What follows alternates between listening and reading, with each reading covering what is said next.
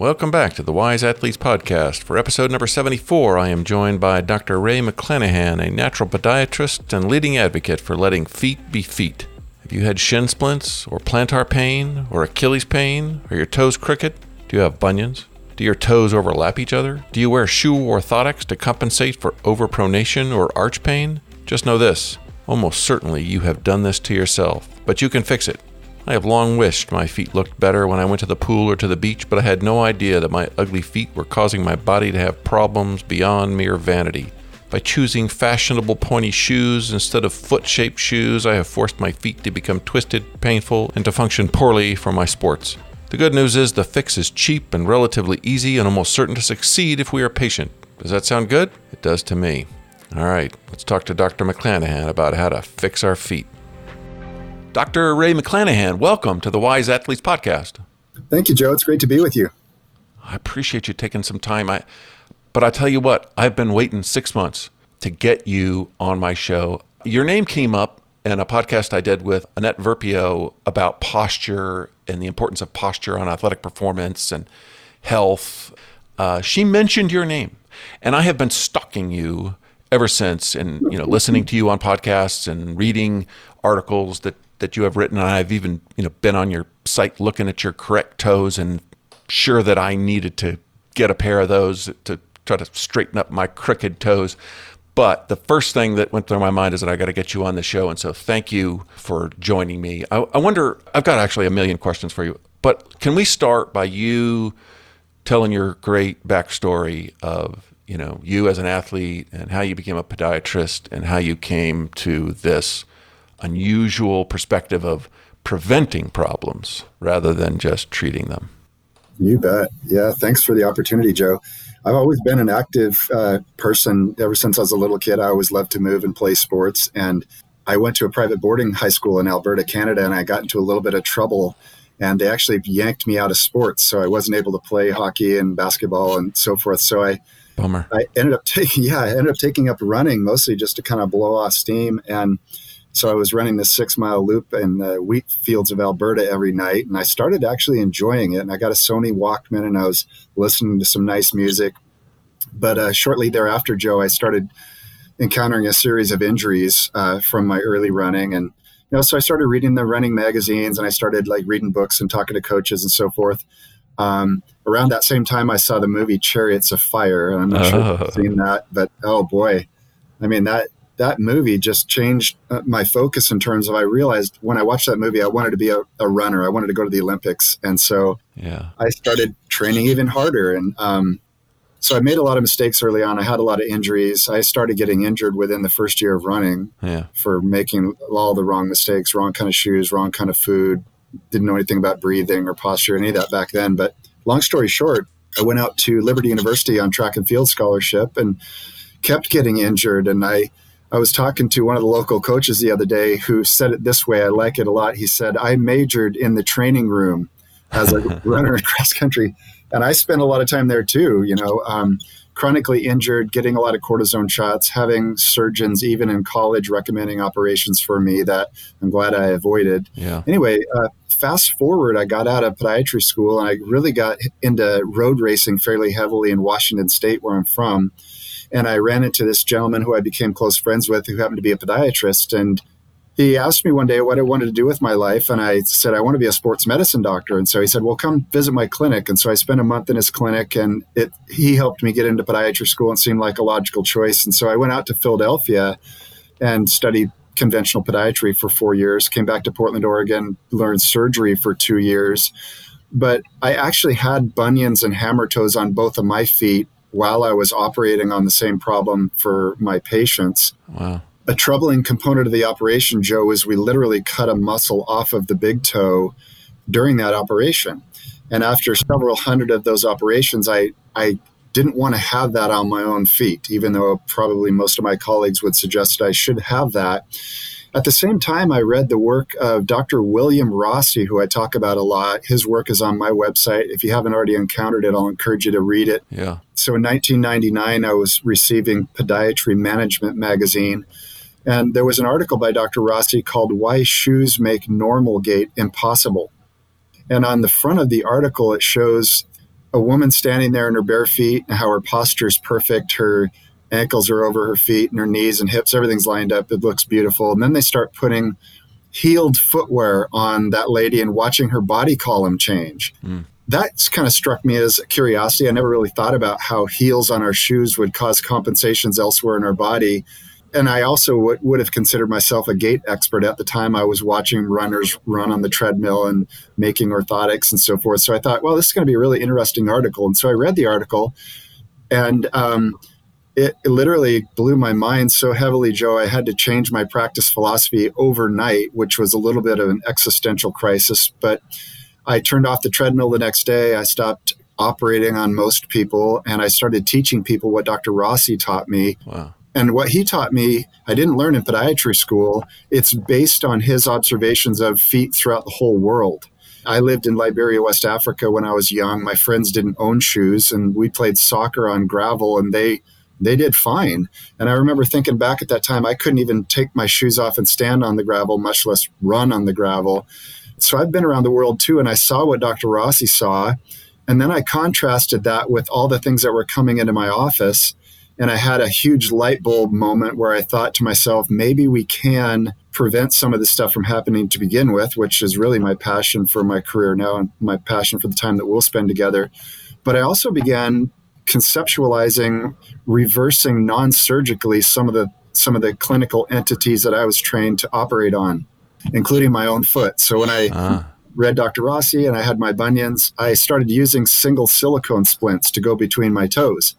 And my toes started changing a little bit, something my podiatry colleagues said could never happen. Many of them to this day say can't happen. And anyway, the little single silicone splints kept moving around. So I put 4 of them together in a customizable package with a buddy of mine. And this is 20 years ago. And so we've got 4 sizes of them, and we use them very effectively in terms of realigning people's feet. And once we realign people's feet, their muscles function better. Their feet send better information to their brain, their balance is better, and so forth and so on. So that was 20 years ago. And to this day, I would probably consider myself a natural podiatrist as opposed to a conventional podiatrist. And this is a distinction that your audience probably is going to want to think about. When I went to podiatry school, I didn't realize that there are branches of medicine that are trying to find the cause and branches of medicine that are trying to prevent problems. Podiatry is a form of an allopathic profession. So if your audience isn't familiar, that's basically your MD doctor who gives you a pill or gives you an injection to try to make your pain go away.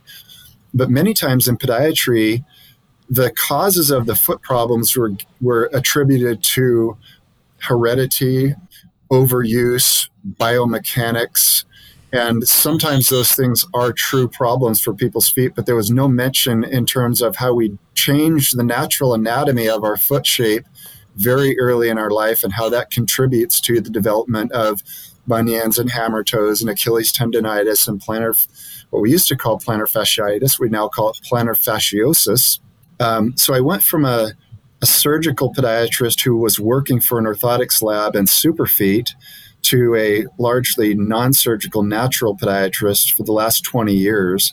And it's been a really great ride, Joe, to see people get better without doing aggressive, invasive things, doing things to them that are not expensive, that are natural, and watch not just their feet, but as we touched on in the pre-show conversation, watching the rest of their body actually also benefit positively in ways that when we started this project, we had no awareness that it would positively affect the other parts of the body, such as, believe it or not, we've had orthodontists and dentists contact us and tell us that when feet are aligned and healthy, then so are the teeth.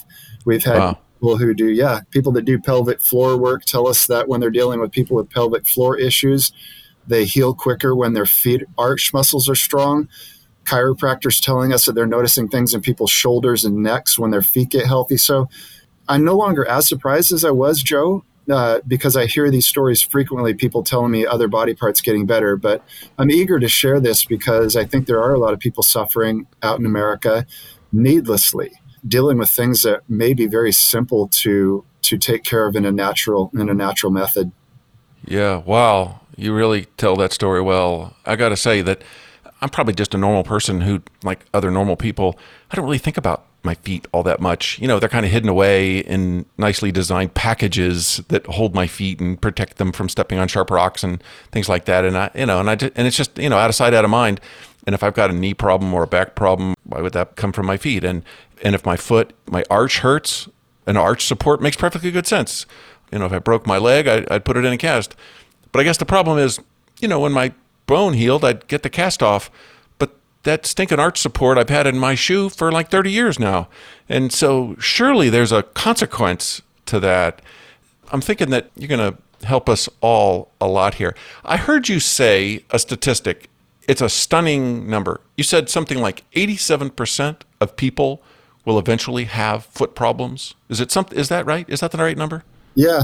Well, there's one statistic, and I sometimes botch it during the podcast, but there is a statistic out of the American Podiatric Medical Association where I think it's a survey statistic. So they interviewed a large group of people, and out of that large group of people, 75% had a foot problem. And that was at that time, 75% of them had a foot problem. I think that 87% number comes from in our lifetime. Yeah. I think 87% of us will have some kind of a foot problem. Yeah. It's fascinating to me, Joe, because when I talk to my other buddies in medicine and different specialties, very rarely is there another body part that so predictably breaks down in all of us 87% of the time. Oh, it's shocking. I was thinking, why isn't this like a national emergency? There should be a presidential investigation and, they should be putting trillions of dollars to solve it. But instead, you don't hear anything about it. Why is that? Yeah.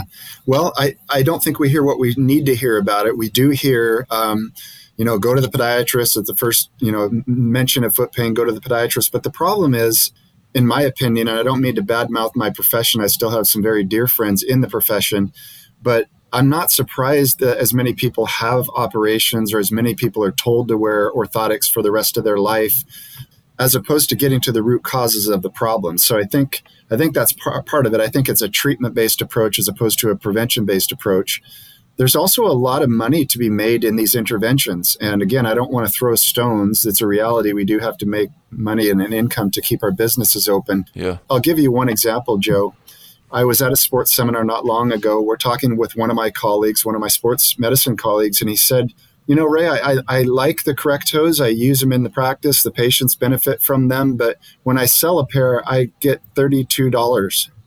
When I make a pair of orthotics and I bill it to Blue Cross Blue Shield, I make $1,000.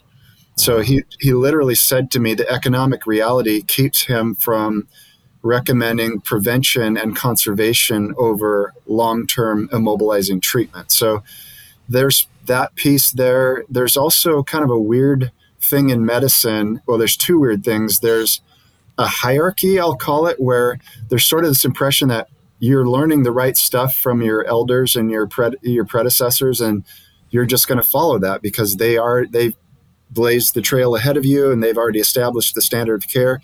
And that's the second part of the problem, is this idea that we all need to agree on a standard of care and that it's rigid and that it never changes. But the irony of that, Joe, is the standard of care in medicine always changes. There's nothing that we were doing 300 years ago that we're still doing today, Right. So it's always changing, and I think we should probably stay humble about it. So there's the training methodology, there's the hierarchy, there's the boatloads of money to be made with the orthotics and the surgery. And then you could also layer in some ego, I think, too. There's people that are very, very rigid in their belief system and their biases, and they just want to argue. They're not open to learning anything new. Well, shoot, I guess we could go on all day about the whys and how crazy it all is. But let's start to share some information that'll help this audience. Some people maybe are already getting, maybe they've been doing the wrong thing or had genetic issues or had injuries or whatever, and they already know that they've got a problem and they're dealing with it, the best that they can. I'm in this other camp of people who occasionally I've got an issue. My arch will hurt a little bit. I've had plantar, what used to be called fasciitis, and I was stretching it for a while until I found that that's totally the wrong thing to do. And, I've had Achilles pain for a little while, and I totally overpronate, and I wear orthotics for that, especially in my, I'm not a runner, but in my cycling shoes to avoid losing power when I'm pressing on the pedal and my foot is collapsing. Anyway, so let's talk a little bit about how do people know that they've got this issue? And the answer is probably, well, if you've been wearing normal shoes for your whole life, then you've got this problem. But maybe you can talk a little bit about things that you might notice in your feet and how they look or how they function, and maybe even some things that you might find elsewhere in your body that often are related to the feet. And then we'll move from there into this business of, well, what can they do? How can they stop these problems from getting worse? And what can they do maybe to reverse it? You bet. So if you're a new patient in our clinic, the very first thing that we show people is my daughter's baby footprints when they were born. Cool.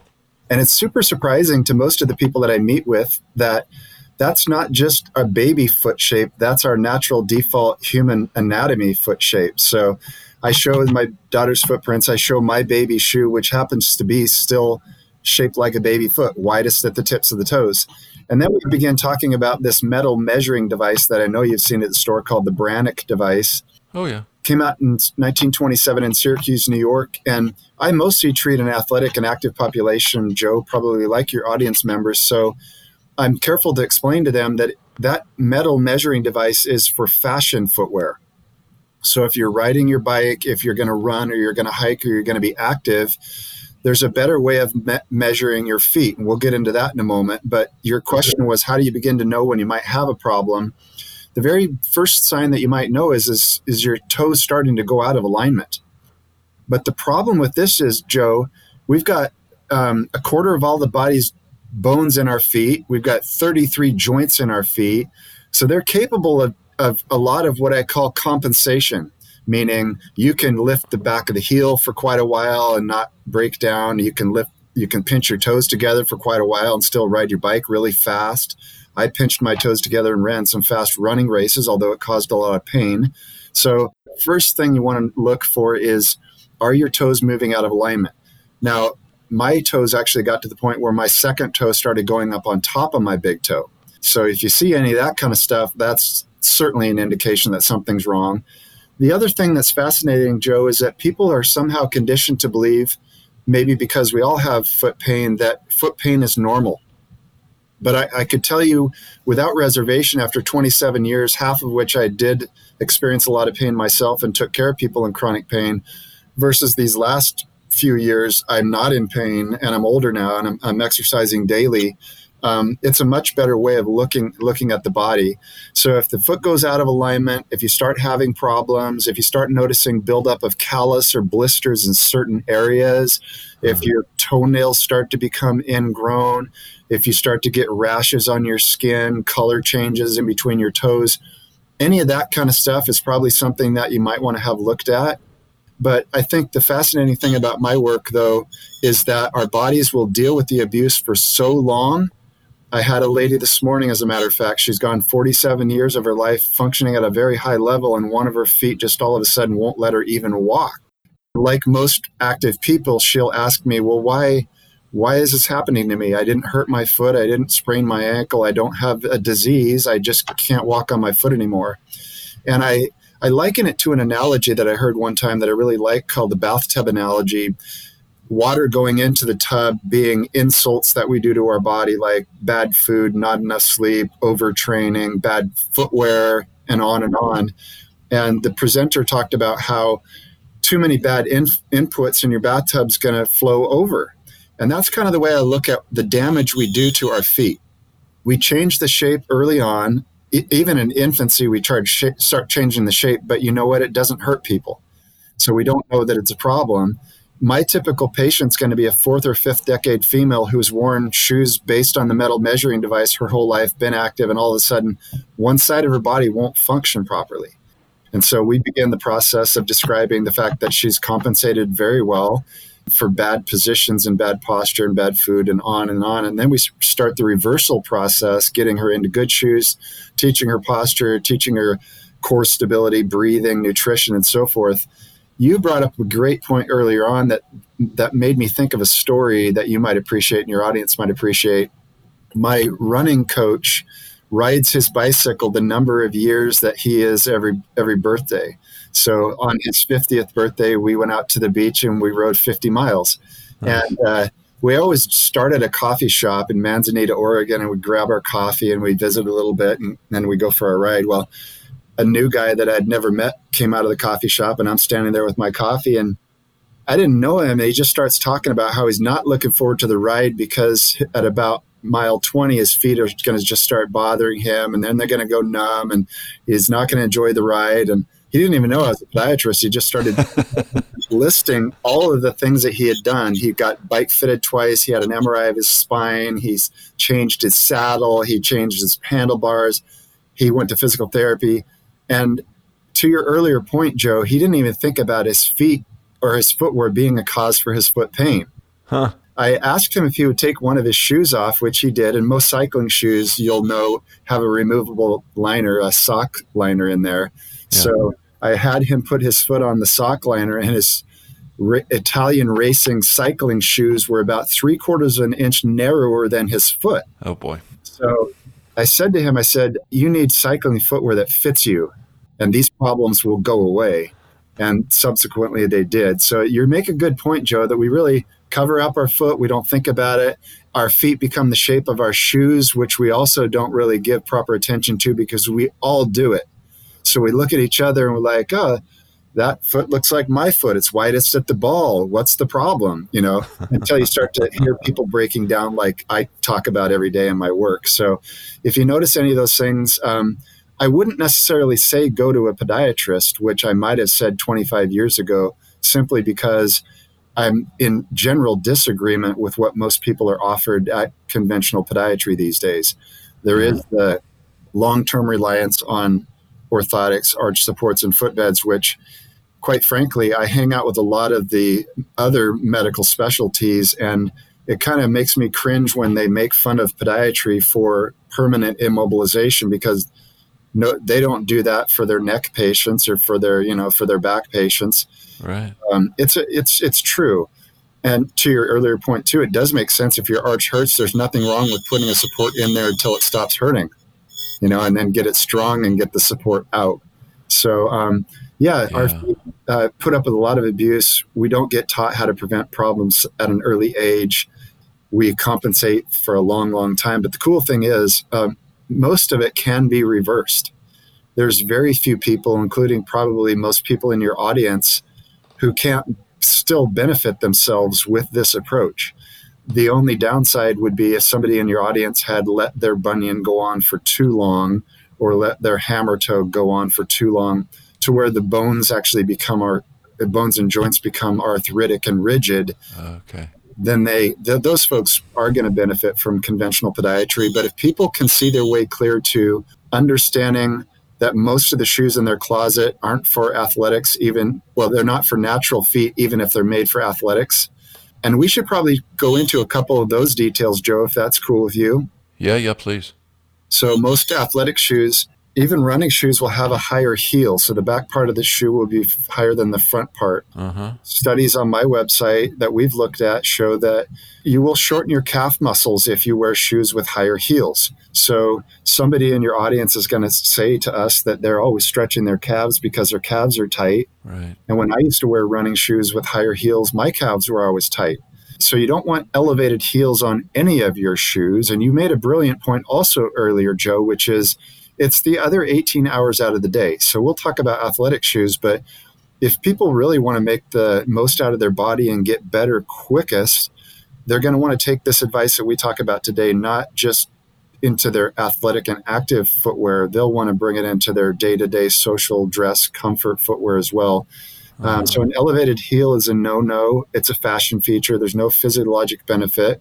There's a feature a lot of shoes have called toe spring, where the ball of the foot is the part that sits on the ground and the toe box goes up in the air from there. Huh. Since we don't look at our feet and we just kind of tuck them into that protective device that you talked about, we also don't think about why are our toes up in the air when we're riding our bike and when we're running and when we're hiking.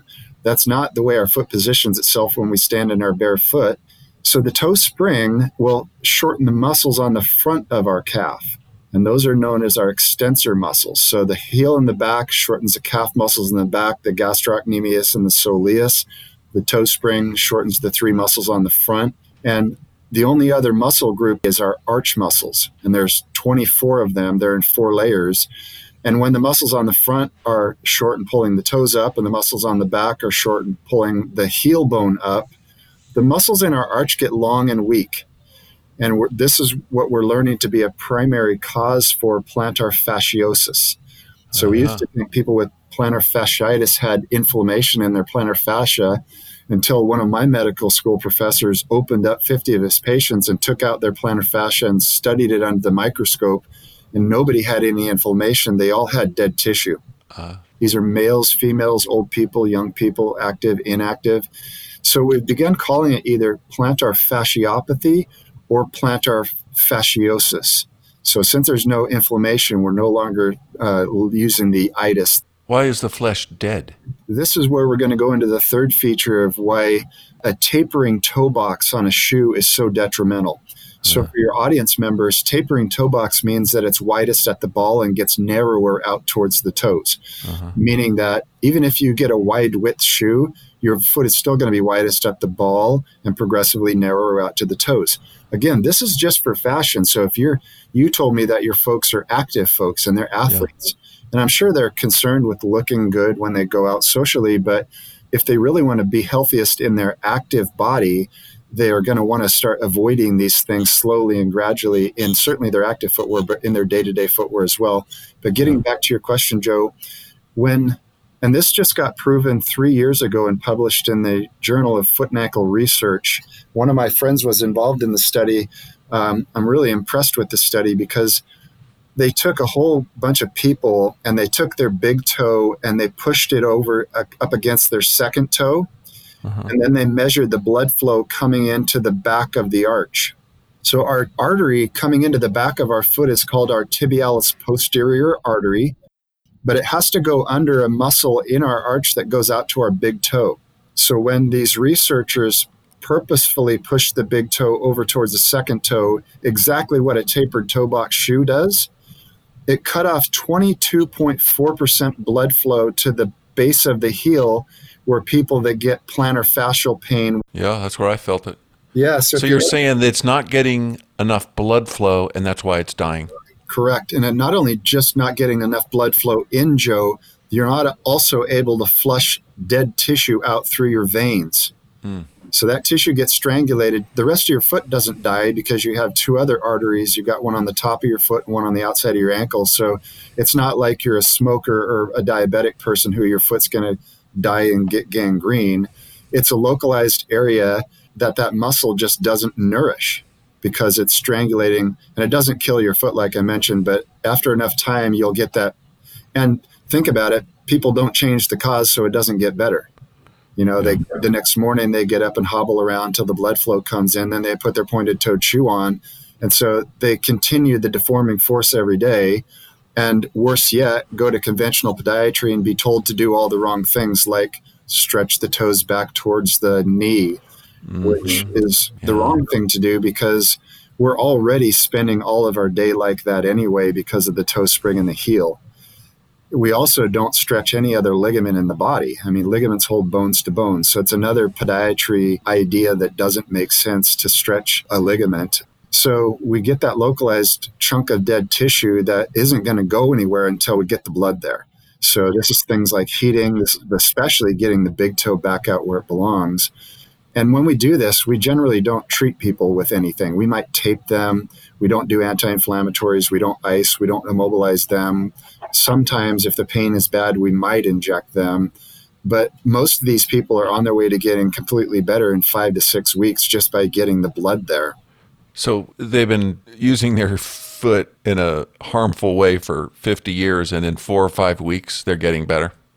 And it surprises them so much that they tell their family members. We got interviewed back when we started having these results. We got interviewed by a lot of the big magazines because people were telling these stories about spreading your toes and stretching your foot the other way. And back then, we only had Crocs and Birkenstocks. Now we've got all kinds of healthy shoes for a lot of activities. So it seemed really unusual, and people didn't really understand what it was all about and what we were trying to do. What we were trying to do is realign the foot, which It might sound really crazy to your audience, as it usually does to my patient, but most adult Americans don't really understand what their feet is supposed to do or how their feet are supposed to feel. So Yeah. they're undergoing pronation, which they blame on their foot. They're getting these problems, which they blame on their foot, which largely can be attributed to footwear. And this is kind of the fun part of our work. As I shared, we don't really do much to people. We just get them to change their shoes, get out of their orthotics, get stronger, and they get better. And it's really gratifying work. Yeah, I can only imagine. Plus, you learn to fix yourself. How are you doing? That's probably the biggest part for me, Joe. I still exercise every day, and one of the things that puzzles me is every time I go to the sports podiatry meeting, another one of my colleagues is getting his knee replaced and he can't run anymore. And just heard of another tennis player friend of mine is going to get his hip replaced. And I am positive with all of my heart, Joe, that there is a one-to-one relationship with some of these injuries and some of the sponsored footwear that the podiatry community accepts large amounts of money to push the agenda of those companies, which again is fashion. Yeah. Yeah, it could be troubling. I can remember a few years ago, these five-fingered shoes came out and this minimalist footwear was a thing. And I would encounter these people. I'd be out on the trail in my boots and I'd encounter some dude in a, no cushion, vibrant shoe. And I'd ask him how it's going. And he'd be like, "Oh, they're great." And then with a little more questioning, I'd say, "Doesn't it hurt when you like step on a rock?" And they all inevitably would say, "Oh yeah, it hurts like hell." So is there like a progression that people have to go through? People have, their feet are untrained, they've been protected in these shoes. And is there like a progression to move from these hard shells that have made our feet soft and useless and maybe damaged to then doing more natural things? I mean, could you just you couldn't just go right out and run a marathon barefoot, right? People do, Joe, and it's a really stupid thing to do. Yeah, you're absolutely right. In fact, I'm really grateful that you bring that up because of all of the things that we're going to talk about today, that quite likely is the most important feature of this whole transition to whatever you want to call them. I like the term functional footwear. I also like the term natural footwear. I don't like the term minimal footwear because there's a lot of minimal shoes that are still pointed. So, so they're still unhealthy, even though they might be minimal. People are also calling them a barefoot shoe, which I don't really like that term either. My friend Nick said that's kind of like saying you're wearing a shirtless shirt. But essentially, yeah, you're absolutely right, Joe. And I hope your audience that decides to do this takes this part really seriously. A book came out called Born to Run. I don't know if you heard of that book, where a bunch of Americans went down to the Copper Canyons of Mexico because those folks from Mexico are coming up here wearing a sandal made out of tire rubber and winning the 100-mile race, middle-aged people. And so they went down there and they tried to figure out, are these people eating some superfood? Are they doing performance-enhancing drugs? Do they eat some kind of like supplement that's giving them some special power? No, they have healthy feet and by extension, super healthy bodies and posture. And their running mechanics are just pristine. There's a picture in my clinic where I show my friend Scott Jurek, who's one of our best 100-mile runners from the United States, is running alongside of our Nofo down in Mexico. Scott's got a pair of Asics on. His gait pattern's totally different than our Nofo. It's just trotting along, lightly landing on the front of his foot in a homemade shoe. So that was the takeaway. It had an irrefutable story of healing, but the problem was in our American culture, we want it now. We want instant gratification. Something feels good, more of it's got to be better, right? So about that time, people either started going completely barefoot, which, by the way, is one of the very best things you could do for your foot if you do it in a controlled fashion. They also started going to the Vibram five-finger shoe, but nobody taught them that the human body has kind of a magic window of somewhere between 10 and 20% adaptation it can do week per week. And once we start going beyond that with our footwear, with our mileage, with our bike riding or swimming, whatever, even healthy people will start to break down. So the problem with Vibram or Born to Run or any of these kind of shoes is not the message or the product. The problem is the lack of awareness to the brilliant point you just made, which is the skin of our feet are weak, our muscles are weak, our nervous system doesn't really know what to do with full impact or with full sensation because we always blunt it. So our feet essentially don't really know what to do unaided. But the cool thing is, once we get them to the point where they're strong and the skin is strong and the nervous system is highly tuned, nobody wants to go back to their big, heavy shoes. Nobody wants their orthotics again. The dress shoes hurt way more than they used to hurt. So these are things that are universal things, which it's kind of cool to observe. So when the Vibram shoes came out, I went and bought a pair, but I bought them a size too small, which is common for people to do. I also wore running shoes that held my heel up and my toes up for so long that the tendons on the top of my toes, which we talked about a moment ago, got tight. So that's the beginning of a hammer toe, toes starting to come up, which pulls the fat out from under the ball of the foot up in under the toes where you're not running on it or you're not standing on it. Oh. So I bought them too small. My fat pad wasn't under my ball of my foot. So I did get a little bit hurt with my first pair. I bought a new pair. I went slower the next time. I used a metatarsal pad in there. They're now one of my favorite shoes. I can run a marathon in them if I wanted to. I've run 30 miles in shoes like that after a long period of strengthening.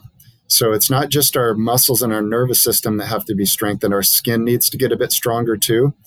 So the problem was that shoe company got sued by a lady out in Boston. She filed a class action lawsuit because she didn't properly transition her body and made the claim that the shoe company did not abide by the claims that they made.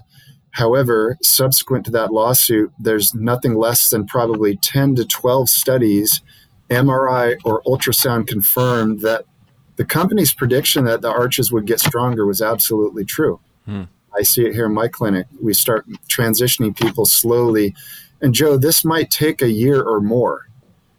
So if people think this lifestyle change is something that's going to happen in a week or two, they probably won't succeed. And a lot of people will try it for a short period and something hurts or they get sore. Or worse yet, a medical provider that doesn't understand this tells them that this is harmful for them, which happens a lot. For instance, they took a very small group of people out of their big, huge Brooks running shoes, and over the course of 8 weeks, immediately transitioned them to Vibram 5 fingers and did an MRI of their metatarsal bones 8 weeks later, and noticed that some of the metatarsal bones had bone marrow edema. So for your audience, you're starting to get a little bit of fluid inside of the bone. And that's usually a predictor that the next step is going to be a stress reaction and then a stress fracture. However, to this part of the conversation, to try to make a dramatic change like that in 8 weeks was foolish. That would be like any one of us during the call today going to the gym and trying to bench press our heaviest bench in a week, or like you said, try to go run a marathon barefoot without ever training. It will hurt you and you'll break down. And unfortunately, when people have those experiences, they abandoned it. It grieved me. One of my older folks did really, really well with this.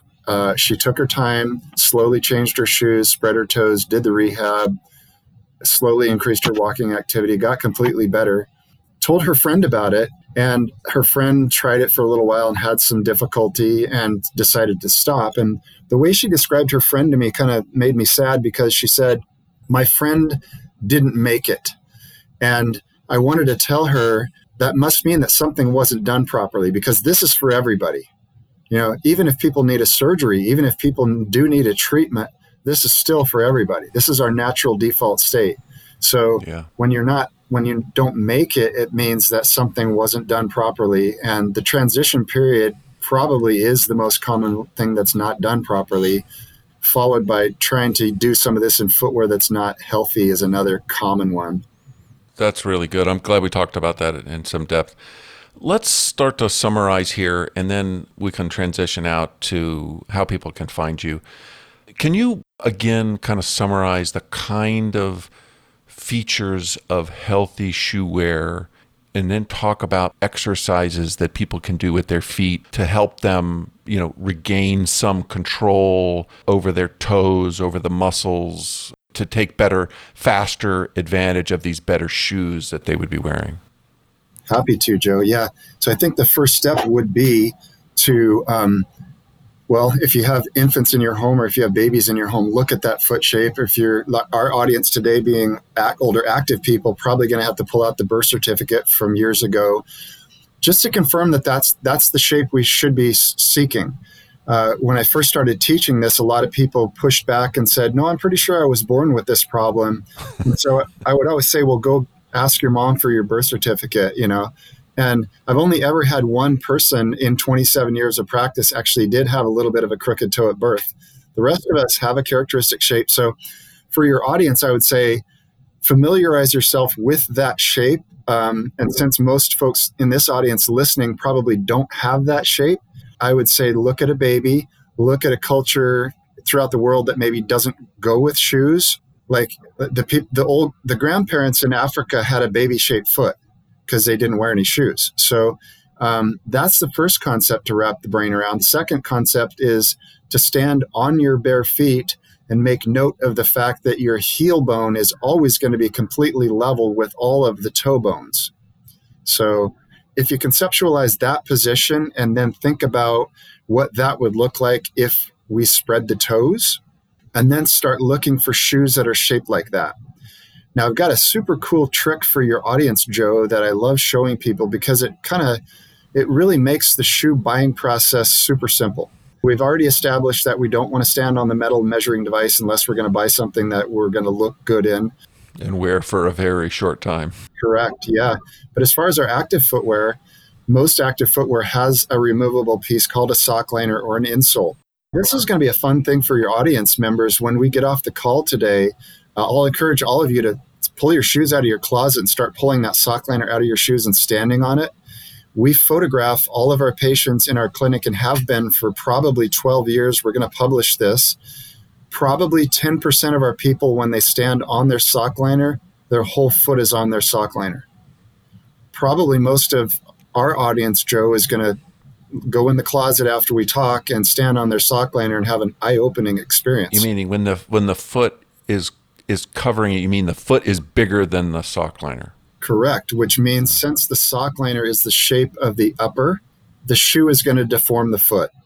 And once you see how you're wider than the sock liner, then it becomes much, much easier for people to wrap their brain around why their toes are getting crooked as opposed to believing it runs in their family or they've got some weird biomechanics, because most people don't. The thing that runs in most people's families is a set of feet that are bigger than most of the shoes that are available for most of their lives. So the sock liner test is probably the most important thing that we can get people to start looking at and thinking about, because if you start choosing your footwear based on that, you're going to be able to choose shoes that will actually be shaped like your natural foot. And if you want to go one step further, I don't want to sound salesy, Joe. I'm not a big pusher of my product, but I would say to wear a toe separator before you do that shoe test will teach you what your true foot shape should be. If you put a toe separator on, you stand on that sock liner, you're going to try new shoes until you find one that your whole foot's on that sock liner. And then you know that the upper part of the shoe isn't going to do anything bad to your foot. If 1 or 2 millimeters of your foot goes beyond the sock liner, then just leave the sock liner out of the shoe. It's just foam and it takes up volume. It doesn't do anything favorable. In fact, it separates us a little bit from feeling the ground, and it also adds a little bit more weight. So leave that out after you've used it as your fitting guide.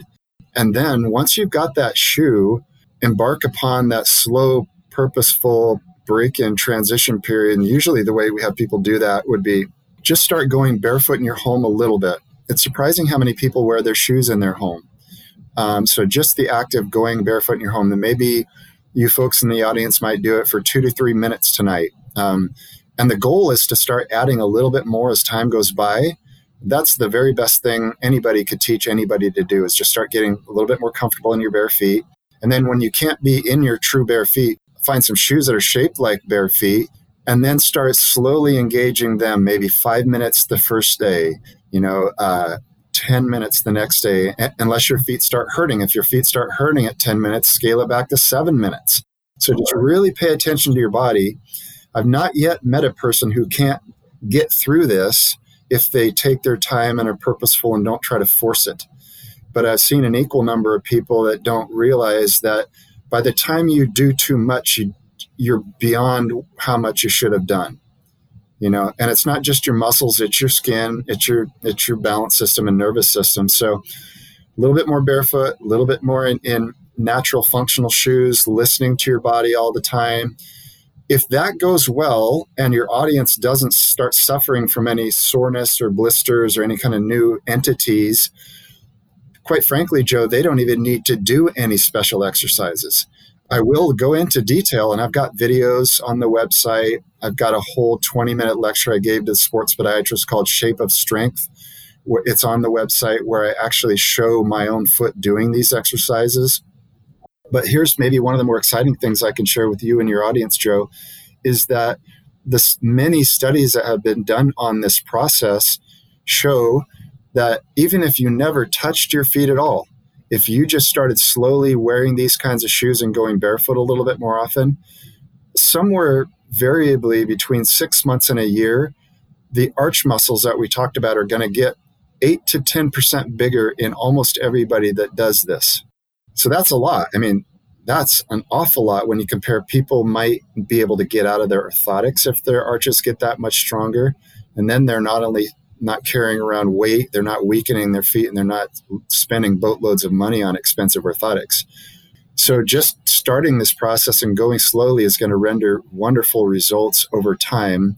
But I do meet motivated people. My athletes are very motivated to get better quicker and to make all the gains that they can make. And so the two exercises that are getting a lot of attention, if you look at the medical literature, are what are called short foot exercises, also known as doming or janda, named after the guy that established these. Rather than trying to show you over the Zoom call here, Joe, I would maybe draw your audience's attention to either the video on the website.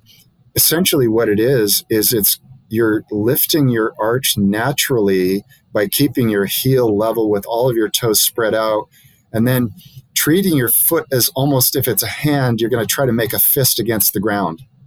And if you do this properly, and you've got flexibility in your toes, which maybe some of our athletes might not, and they might want to do the toe extensor stretch, which is also in a short little video. In other words, if the tendons on the top of your foot are too tight and you can't flex your arch, you're not going to be able to do that exercise. But the short foot exercise basically teaches the muscles in the bottom of your feet to lift your own arch. And as you do this more and more, you'll actually start to see the arch muscles develop and hypertrophy, just like if you started doing barbell curls and your biceps are going to get bigger. It happens to everybody. If you take your time, no need to have any pain with it.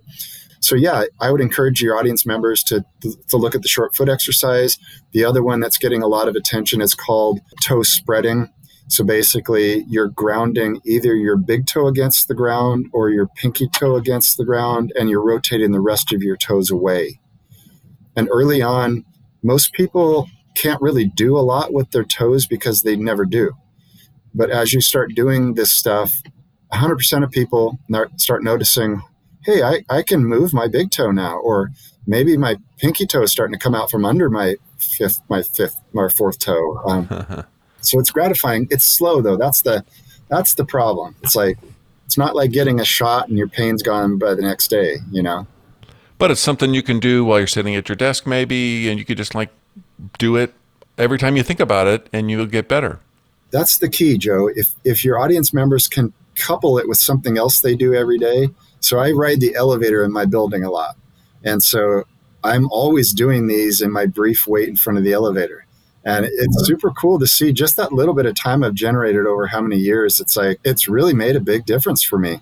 Well, great. Ray, tell our audience how they can find more information about you, Correct Toes, the articles you've written, these videos. Yeah, thank you, Joe. We've got two websites. We've got a clinical website, www northwestfootandankle.com. I also have 2 associate doctors for folks in the audience who might want to do a remote visit, talk through some of this. So that's available too. Our Correct Toes website is www.correcttoes.com, and that's more of the process of spreading the toes and what that's going to do for us. We have a shoe list on the website for the audience members who might want to find out what brands are good. We've got a shoe store in our clinic if folks listening might happen to be in our neighborhood or our area. We have a blog on the website. There are also a couple of other groups that the folks who are interested in this can join up and find us.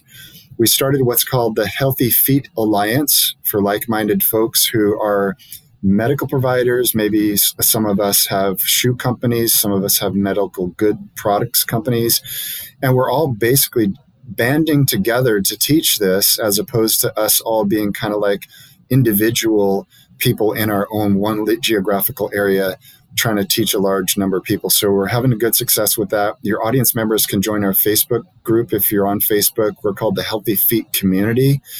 We talk a lot about this. We talk about products that are helpful. We talk about strengthening. And then I also recently founded a group with a group of international podiatrists called Natural Podiatry Group. So we're basically trying to get podiatry to start embracing this. So those would be places. And then if you're in Portland, Oregon, definitely come on by. You don't need an appointment if you want to come by and just meet with one of us, learn about shoes, learn about the value of spreading your toes and getting your feet strong. Fantastic. Well, Ray, thank you very much. This has been educational for me. Even though I've been reading and listening, I still learned some things here today, and hopefully the audience has benefited as much as I have. Thank you, Joe. Great. You have a great night. You too. Thank you so much for listening in to my discussion about fixing our feet with Dr. Ray McClanahan, and thanks to Ray for helping us out. You can find more information about Dr. McClanahan and Correct Toes in the show notes. And while you're there, you can sign up to take a free Fitnesses Practices assessment, send us a question to address in the podcast, see all of our episodes, subscribe to our podcast, and you can sign up for our newsletter. If you enjoyed this episode, please share with your friends. That'd be a great help. Thanks again.